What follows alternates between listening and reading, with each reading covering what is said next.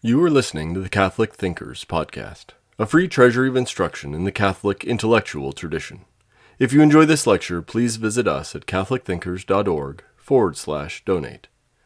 This course is from our International Catholic University Classics Collection, originally recorded between 1995 and 2005.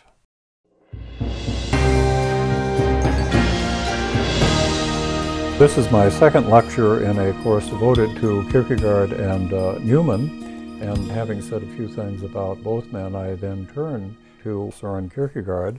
Although he was born after Newman and died before him, there are reasons, I think, why it's useful to begin with the thought of this fascinating thinker.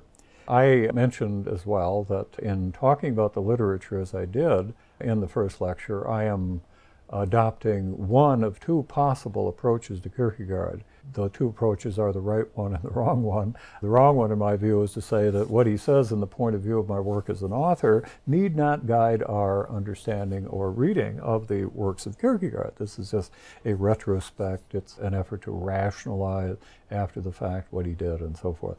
I think that's manifestly wrong, that he didn't write the book before he began the literature, which includes, as we saw, pseudonymous works and works published in his own name, does not mean that he didn't have, in the way that writers have when they're about to write or as they write, clarity as to what it was that he was doing. And what is it that he was doing? I noticed, too, this copy of the point of view of my work as an author has my name in it and inscribed again January 1952. That you'll see how dog-eared it is and so forth. I've been reading Kierkegaard all my life, and I've often thought that there are two major influences on what I laughingly call my thinking, and apart from Thomas Aquinas, it is Kierkegaard. He says this on page 29 of this ancient edition of the point of view: "But above all, do not forget one thing, the purpose you have in mind." He's talking to himself. "The fact that it is the religious you must bring forward. If you are capable of it, present the aesthetic with all its fascinating magic. Enthrall, if possible, the other man. Present it with the sort of passion which exactly suits him, merrily for the merry, in a minor key for the melancholy, wittily for the witty, and so forth. But above all, do not forget one thing, the purpose you have to bring forward, the religious." When one reads either or, Repetition, Fear and Trembling, Stages on Life's Way, with this in mind, looking, as we're instructed to do, at the interplay between these works and the edifying discourses which appeared in little bunches along with these works, they take on a significance which I think they would not otherwise have, and I think that's the significance that Kierkegaard clearly intended. At the end of the last lecture, I mentioned that while the literature is first of all discussed in the point of view as moving from the aesthetic through the ethical to the religious, there is another movement in the literature that shows up at the end of that first wave. Let me refer you to a passage in the point of view to capture that. The movement described by the authorship is this: from the poet, that is, from aesthetics, and then from philosophy, that is, from speculation, to the indication of the most central definition of what Christianity is, from the pseudonymous either-or, through the concluding unscientific postscript, with my name as editor, to the discourses at communion on Friday. He is here gathering together that first wave of the authorship and showing that the pseudonymous writings actually describe two movements, and they're very closely related here, but they needn't be, and that is from the aesthetic, from the poet, to the religious, from philosophy to the religious. But then when he talks about the literature, it sounds as if you move from either or into the works of another pseudonym, the one representing the philosophical, and then you move on to the religious. I think it's compatible with the point of view of my work as an author to see these as relatively independent. And I say relatively because what Kierkegaard is referring to as the aesthetic represents a universal aspect of what might be an impediment to Christianity, being drawn by the things of this world, preferring them to their maker, and so forth. This is a perpetual possibility of everyone. So there is a sense in which overcoming the aesthetic in one or the other of its forms, the witty, the melancholy, the merry, and volume one of Either Or certainly gives us that whole spectrum of possibilities. Overcoming that is, we might say, a common human task, whereas overcoming philosophy is not perhaps something that everyone has to look to. What Kierkegaard does with a pseudonym called Johannes Climacus, John the Ladder, literally, is to rescue Christianity from intellectual confusion, from the sort of misunderstandings, mistakes, misdescription that occur in universities. And since not everyone goes to the university, at least not yet, this remedy is not something that is going to be universally necessary, perhaps, or at least not in the way in which he handles it here. So this is a special kind of therapy, we might say, that is undertaken by the second direction of the literature, those works which are attributed to, as I mentioned, Johannes Climacus. Now, people have wondered where he gets these names. Sometimes the pseudonyms are just funny, like Nicholas Nota Bene and Hilarious Bookbinder and things like that. We know that no one is going to think there's someone in the Copenhagen phone directory, if there were one then, by that name. Well, no one thought any of these people were anyone other than Kierkegaard. So one of the anomalies of the pseudonymous literature is that it wasn't meant to conceal the ultimate author, the author of the authors. So that when Kierkegaard talks about the impact that he wanted his literature to have, one of the things that he mentioned is the discrepancy between the kind of seriousness that begins to emerge as one follows this literature. And of course, he's assuming, as all authors do, that everyone reads all of their books and with an attention that is probably reserved for sacred scripture. But he just assumed everyone was following every detail of the production, and they would see how serious this is religious finally. He's sneaking into the religious. He's trying, if not to preach to us, to do something almost worse, make us preach to ourselves. So that this recognition of the seriousness, what he then wanted to do was to prevent someone saying, well, look at what a serious man he is. I mean, look at the way he lived. This is obviously someone whose writings we ought to take seriously. Au contraire, Kierkegaard describes himself with a kind of Gothic imagination that we find in the Diary of the Seducer as trying to appear to his fellow citizens of Copenhagen as a ne'er-do-well. He tells us that he would show up at sort of busy places in town at the busiest times, so people would think he's just lounging around Copenhagen all day long.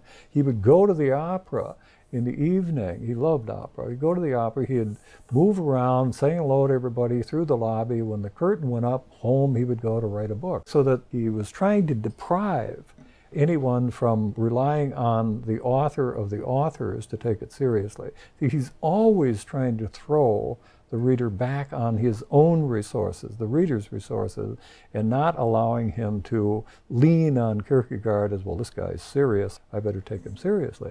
It's just the other way around. How can I take seriously a fellow who seems never to be home, who is never doing a day's work? When does he write these books? That's the sort of attitude that he tried to generate in his contemporaries. You and I have to do what the point of view suggests that we do, and that is to compare the pseudonymous works with the works written in his own name and see if that interplay, that dialectic, has the effect that Kierkegaard intended. Now, back to Johannes Climacus, the pseudonym Kierkegaard chose for representing the movement from philosophy to religion, from philosophical confusion to clarity as to what it means to be a Christian. Johannes Climacus actually shows up in a work of Kierkegaard's, an unfinished work that was a kind of philosophical novel, one could call it that. And what it is, it's called, actually, Climacus is in the title of the work, Johannes Climacus, or De Omnibus Dubitandum Est. One ought to doubt, subject everything to doubt. And in this, the knowledgeable university person would recognize, would catch the echo of the great project of modern philosophy that begins with René Descartes, where Descartes is saying, step one in trying to acquire or to ensure that you have true and certain knowledge, is to subject any candidate for knowledge to withering scrutiny and doubt. And if there's any doubt possible as to the truth of a claim, it has to go methodically out the window.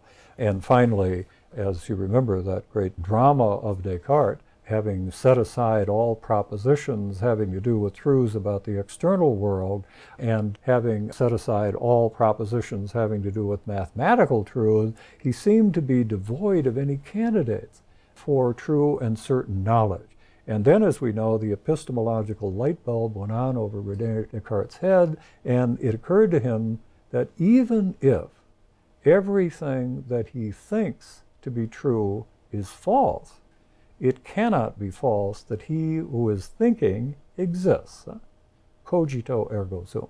And this becomes square one of modern philosophy. Self-consciousness, certitude about one's own existence as a thinking something.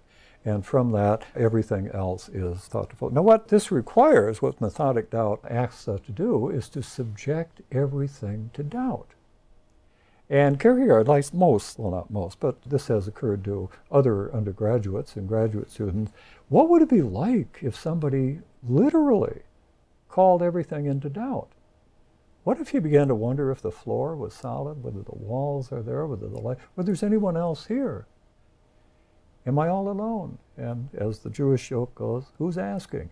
I mean, it's a kind of project that we can imagine undertaking. And as soon as we would undertake it, we would see we can't doubt everything. If you're going to go over and see whether the door is real, you're going to assume the solidity of the floor, the distance from you to the door, and so forth. So what Johannes Climacus De Omnibus Dubitandum Est is this kind of development of some young man who takes seriously what his philosophy teacher tells him. You must call everything into doubt. He said, okay, I will. And of course, then they're trying to stop him. Oh, we didn't mean that. We only mean in class, not out there in the real world. And so, but this is a serious kid. And he figured, if that's the way to get to the truth, let's try it. And of course, the thing is unfinished, but the implication is clear. The project with which modern philosophy begins is an impossible one. It's not something that we just don't have the nerve or the stamina to bring to fruition. You can't. No human being can do that. And of course, that's going to raise for Kierkegaard, what is a human being on this view of the project of philosophy? What is a human being? What does it mean to exist?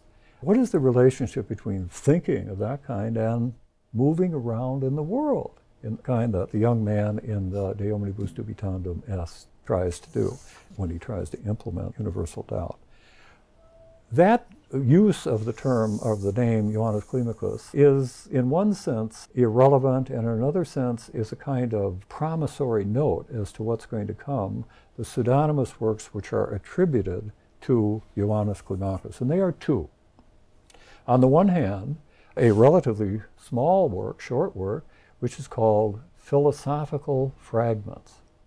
And then a relatively large work, this one, which is called the Concluding Unscientific Postscript to the Philosophical Fragment. And Kierkegaard liked little jokes like that. He liked the PS to a letter to be 6 times as long as the letter.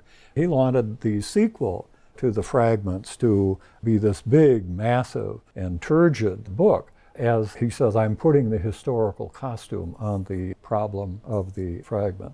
So what I want now to do, and I hope this is sufficiently clear as an introduction, I'm going to turn now and concentrate on these works of the literature which depict the movement away from philosophy towards a true understanding of what it means to be a Christian. And I'm doing this because, one, this is offered primarily as a philosophy course, and we want to see what is the underlying critique of philosophy that is in these particular books, and we will consequently be looking at the fragments and in the postscript with that in mind. The Philosophical Fragments, the first of the works in the literature that is attributed to Johannes Climacus as an author, is called Philosophical Fragment. But it has on the original title page, first of all, a thematic question of the work, and then responsible for publication, S. Kierkegaard. And this is true as well of the postscript to that.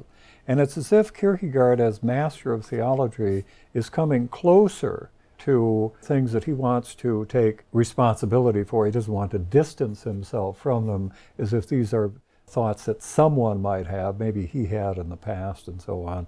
But this is closer to a transition that he himself is making or had to make. Here's a thematic question. Is an historical point of departure possible for an eternal consciousness?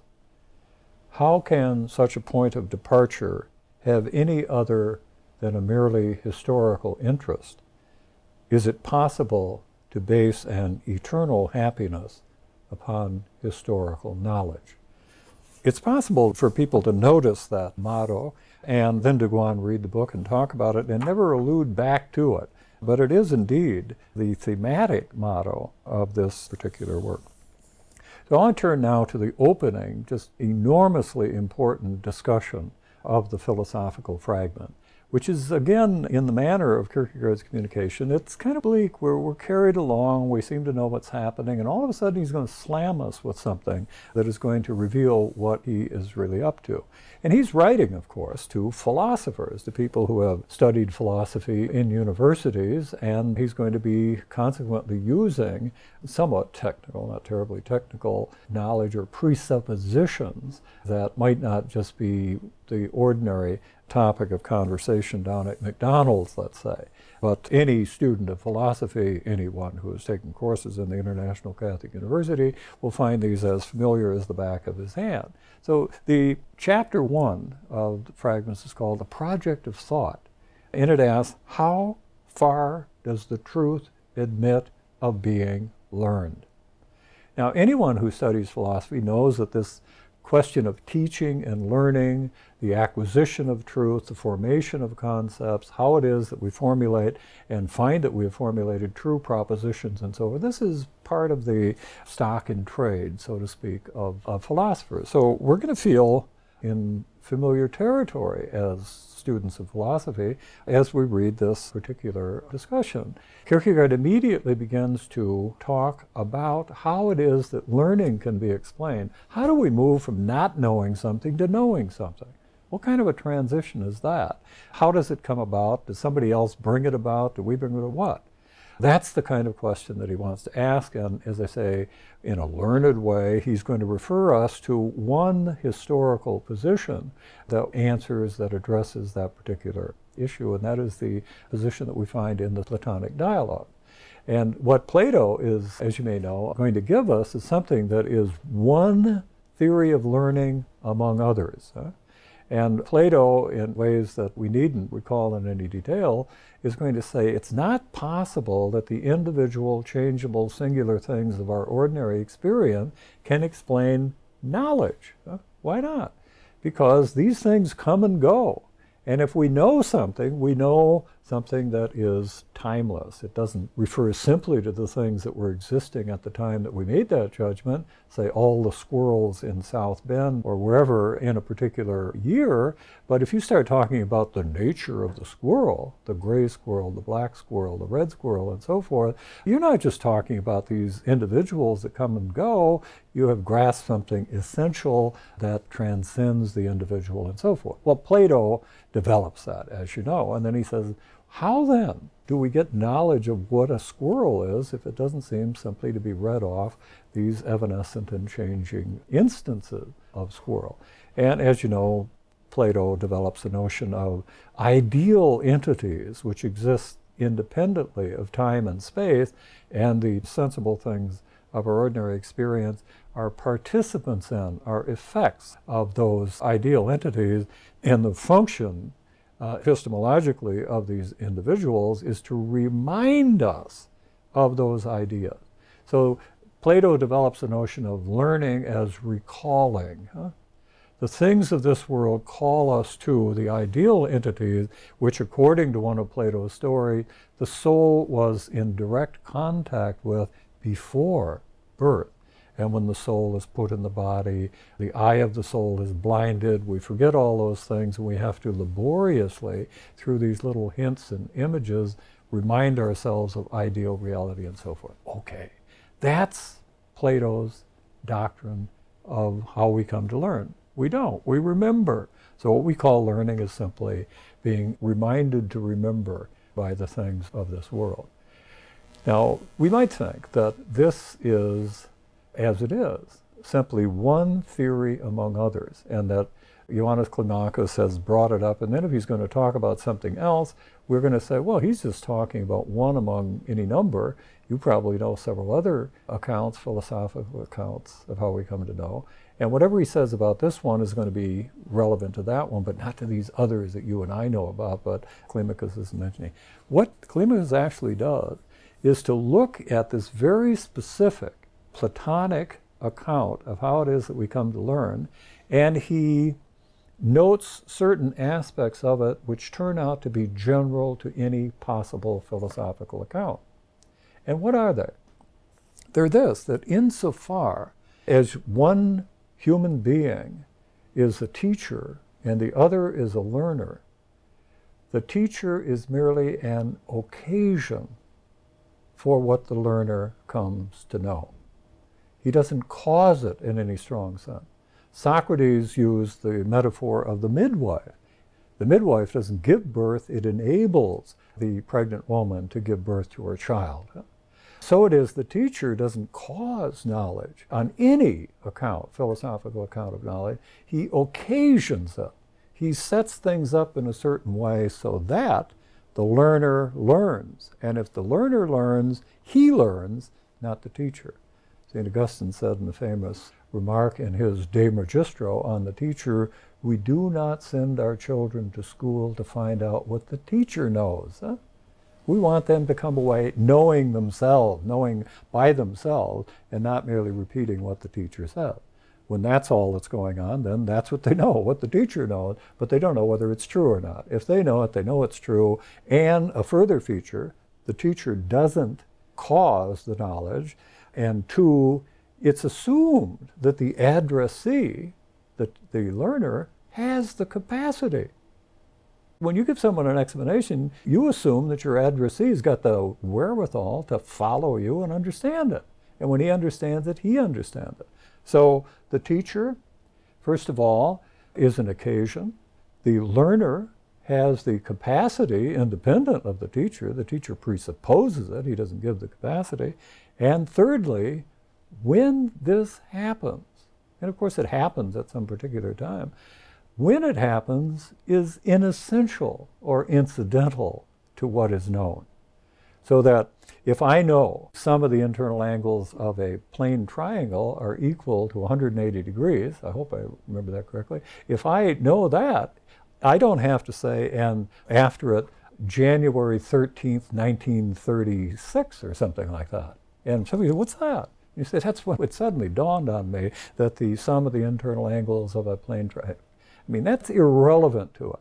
And yet it's relevant to my biography, and maybe I do have a diary in which I record my geometrical accomplishments and others in that way. I date them. But one doesn't expect that to be important. The teacher doesn't say, I'll never forget that snowy day in 1918 or something like that. I mean, that's nice for him and maybe his children, but it doesn't mean anything to you when you're trying to learn, say, the mathematics that the teacher is teaching. So three factors emerge from reflecting on the very particular, peculiar, one among many accounts of learning that we find in Plato, three factors that are true of his and anyone else's. And that is that to have a teacher and a learner is to have a teacher who is merely an occasion, a learner who has the capacity, independently of the teacher, and learns something that is fairly timeless, in the sense that when it happens is not part of what one knows. That's merely a biographical or autobiographical add-on, which again might have personal interest, but it's not likely to electrify a geometry class to find out when Professor Blumenklotz might have learned the parallel postulate, or indeed when oneself Right. Except, as I say, in the privacy of one's own diary. So what we have here, what might look like just a little learned allusion to what you and I know about Plato and so forth, but it's only about Plato. It's not about, what about all the other, what about Aristotle? What about these other accounts that have been given? What we see emerging from this treatment of the Socratic teacher is any human teacher and any human learner. Any situation like that is going to involve the three characteristics that Ioannis Climacus is putting forth. One, that the teacher is an occasion and not a cause, that the learner has the capacity and doesn't receive it from the teacher presupposes it, and third, that time, the tense, the when exactly all of this happens is unimportant. So what, we might think, huh? So what Climacus is trying to say, look, this is what, as philosophers, we would give, however the versions might vary. This is the sort of thing we're going to say in answer to this thematic question, how far does the truth admit of being learned? Huh? What are the conditions for teaching and learning? And the great assumption of philosophy, Climacus is by implication telling you, are these three things. This is what we mean by teaching and learning, right? Huh? And we say, yeah, but what's the big deal? Well, we find what the big deal is when Climacus says, now let's just as an experiment in thought, let's imagine what a non-Socratic teacher would be. So the question that arises, once we have described, or once Climacus has described the Socratic teacher, which again, I can't emphasize this too much, he doesn't mean the teacher as Socrates or as Plato describes him, and then there are all these other philosophical ones. The way Plato describes teaching and learning is peculiar to Plato, but again, what Climacus wants to imply and to draw out is, wouldn't it be the case that any philosophical account of learning and teaching would involve factors that are involved in the Platonic account, but aren't peculiar to it? And they are, again, the three that I mentioned now, usque ad nauseam. The teacher is the occasion of our learning, not the cause. Insofar as we learn, we have the capacity to learn. We're not given that, but it's being guided, or our capacities are being elicited by what the teacher says. And thirdly, the time is not part of what we learn. The time at which we learn is not part of what we know when we learn something early. Having laid that out and having again universalized these as characteristics of any philosophical account of learning, Climacus then says, what would a non-Socratic teacher look like? What would a non-Socratic teacher look like?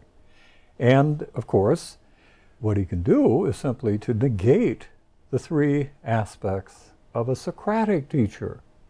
And he said, if there were a non-Socratic teacher, well, then he must be not simply the occasion of our acquiring truth, he causes the truth. And if we are related to a non-Socratic teacher, we don't have the capacity to receive the truth that he offers us.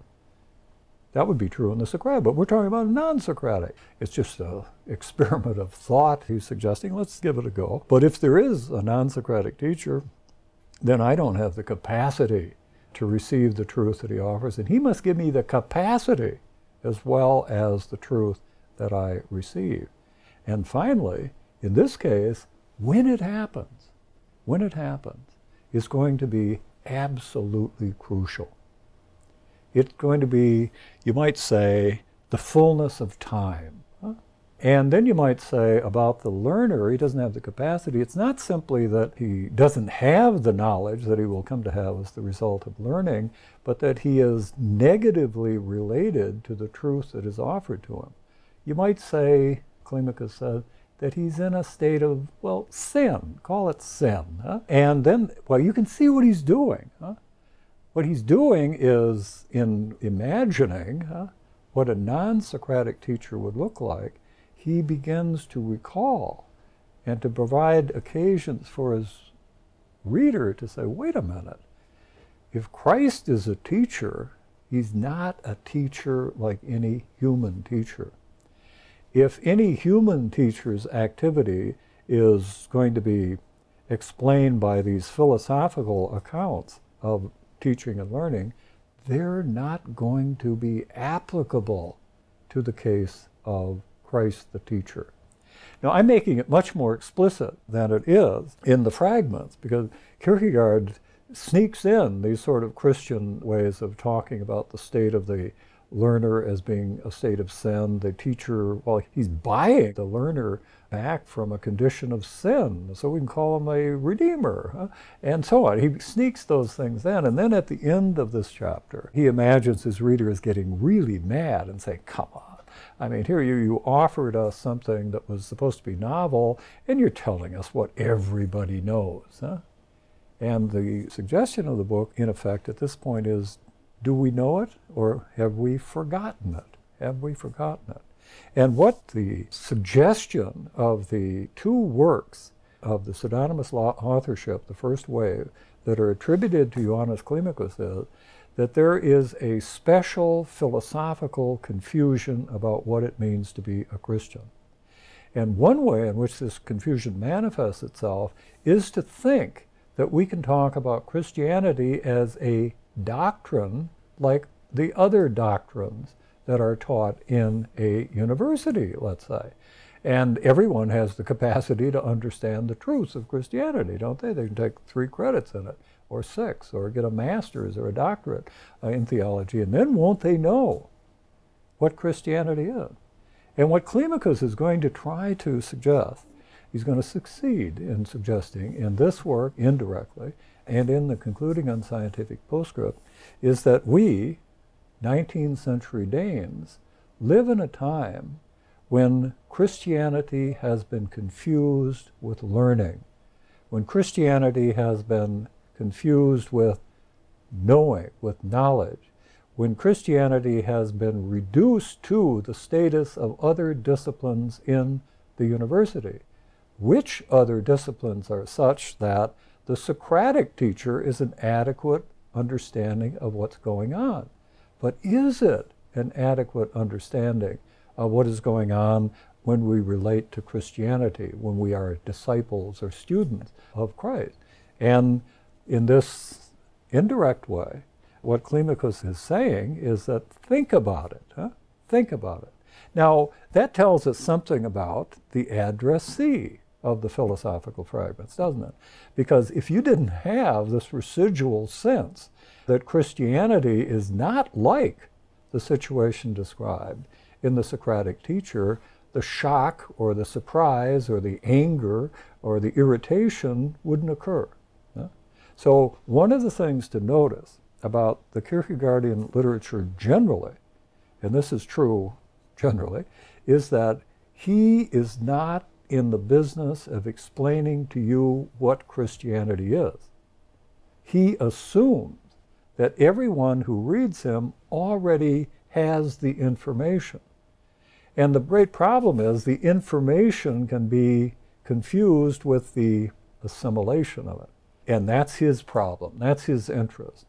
Indirect communication is meant to provide an occasion for us to realize what we have already committed ourselves to, at least nominally, or would say we have.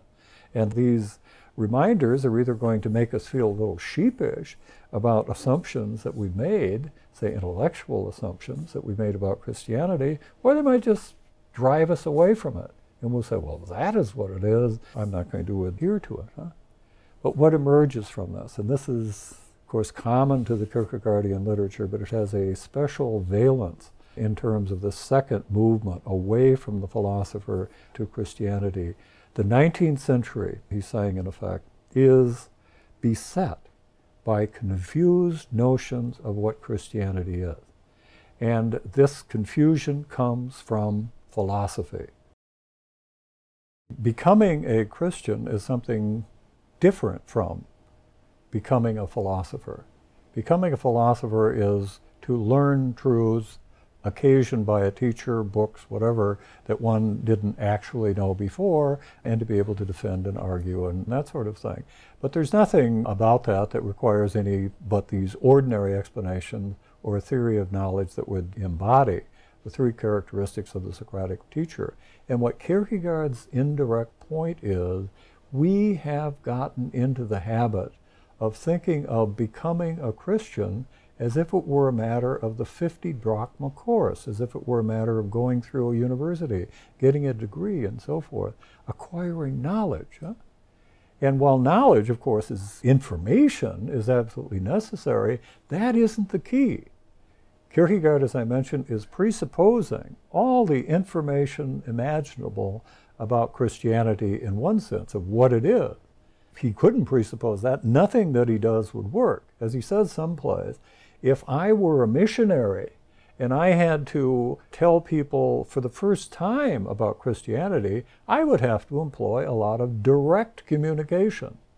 But once he had done that, once the missionary has done that, the real task is not just to be clear in your mind as to what Christianity is, but to incorporate it into one's daily life. That's the real task. That's how one becomes a Christian. And becoming a Christian is not like becoming a philosopher or becoming informed about Christianity, let's say in a course in comparative religion or something like that. That isn't how you decide whether or not Christianity is true for you. So Kierkegaard is aware, lest we think otherwise, of this informational level of Christianity.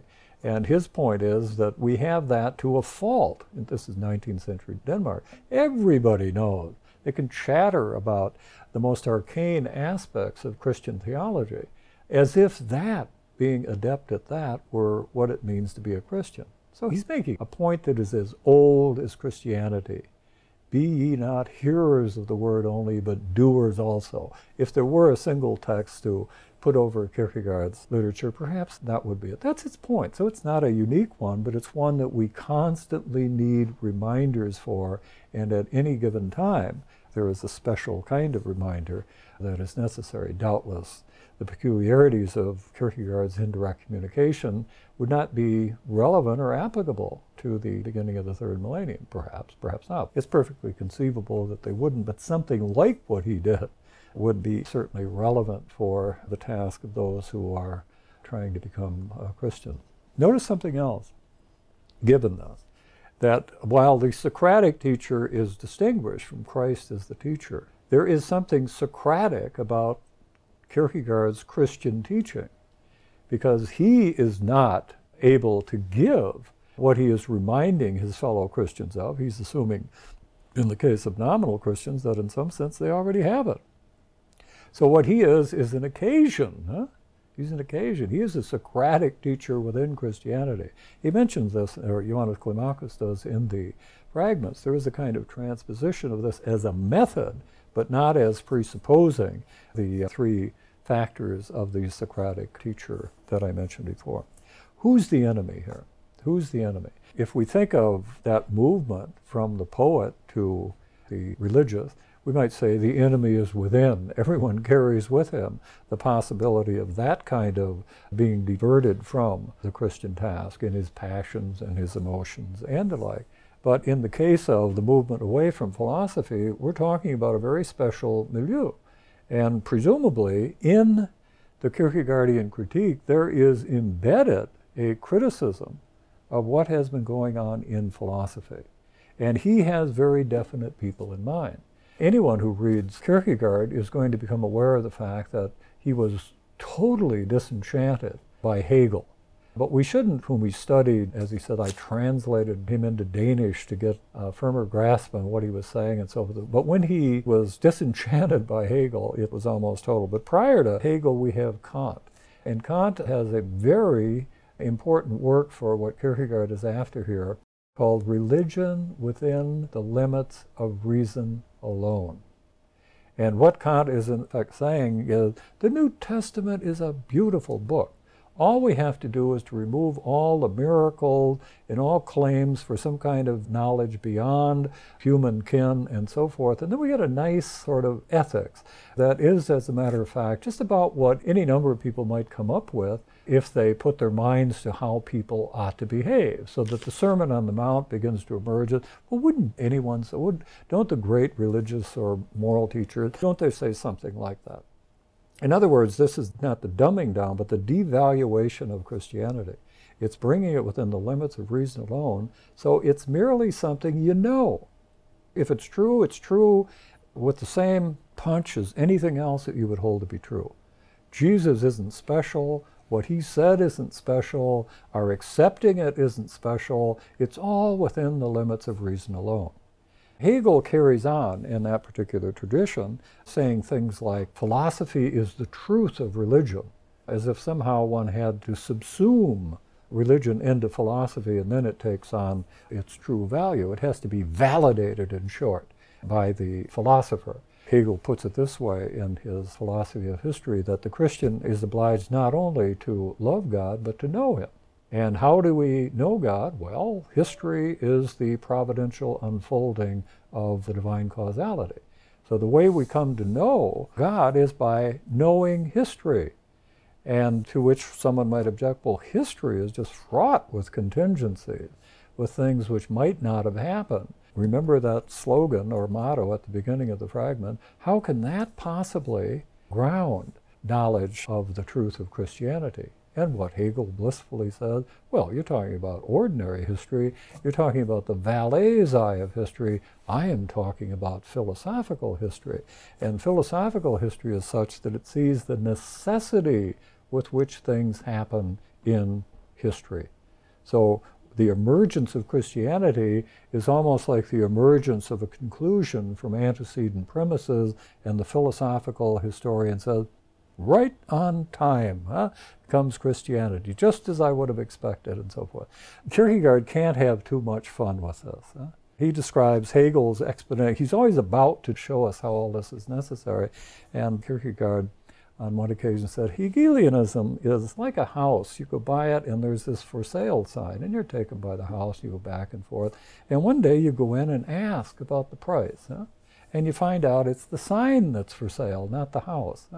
And so too with Hegel, there's this vast promissory note, but you're always dashed when you ask, well, how actually do you, it's a big mistake. That's finally Kierkegaard's. This is a rock bottom mistake, thinking that Christianity is an intellectual task of that kind, that this is the way you establish its truth, that there's some kind of technique that is common to our pursuit of truth, which you apply to Christianity. On the basis of that, you're going to be able to say whether or not Christianity is true. This is total and utter confusion Climacus wants us to see. We don't accept the truths of Christianity because we have arrived at them by means of argument, because we took a class, because we suddenly had this human insight as we were reading the Psalms or something like that. That isn't the way it comes. It's a gift. It's a grace. And it is unworthily had by those who have it, not that they earned it in some way by taking 9 credits as opposed to 6 or something. So this kind of reminder, as soon as it's made, we figure, that's obvious, but Kierkegaard doesn't make it in this direct way. He makes it obliquely and indirectly, so we make the comparison, and then if certain assumptions can be made that we really want to be Christians and so forth, we're going to see the discrepancy and then want to do something about it. Now, in the course of this, in reminding us that religious faith, Christian faith, is not something that is achieved on the basis of the usual kind of inquiry and arguments that define most of the discipline in a university, Climacus will go beyond that. And in our next lecture, I want to talk about the way in which he calls into question, it would seem, any possibility on our part of coming to knowledge of the divine by way of the arguments or discourse which are common and widespread, say, in disciplines other than theology in the university, in short. Climacus is going to deny the possibility of natural knowledge of God's existence and some of his attributes.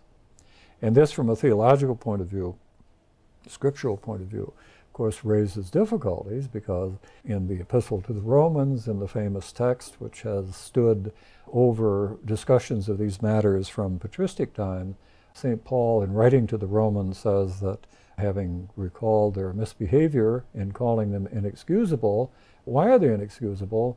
Because they can, from the things that are made, come to knowledge of the invisible things of God. Pagan Romans.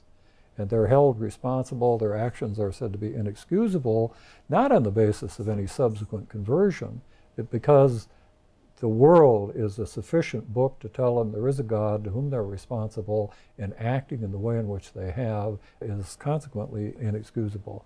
Kierkegaard, like many Protestant thinkers, will simply wipe that off the map and explain the scriptural passage in another way. And he will do it for reasons that anyone ought to attend to. They're not reasons that are trivial or in any way to be dismissed. I think he's wrong, and we'll try to show how he is.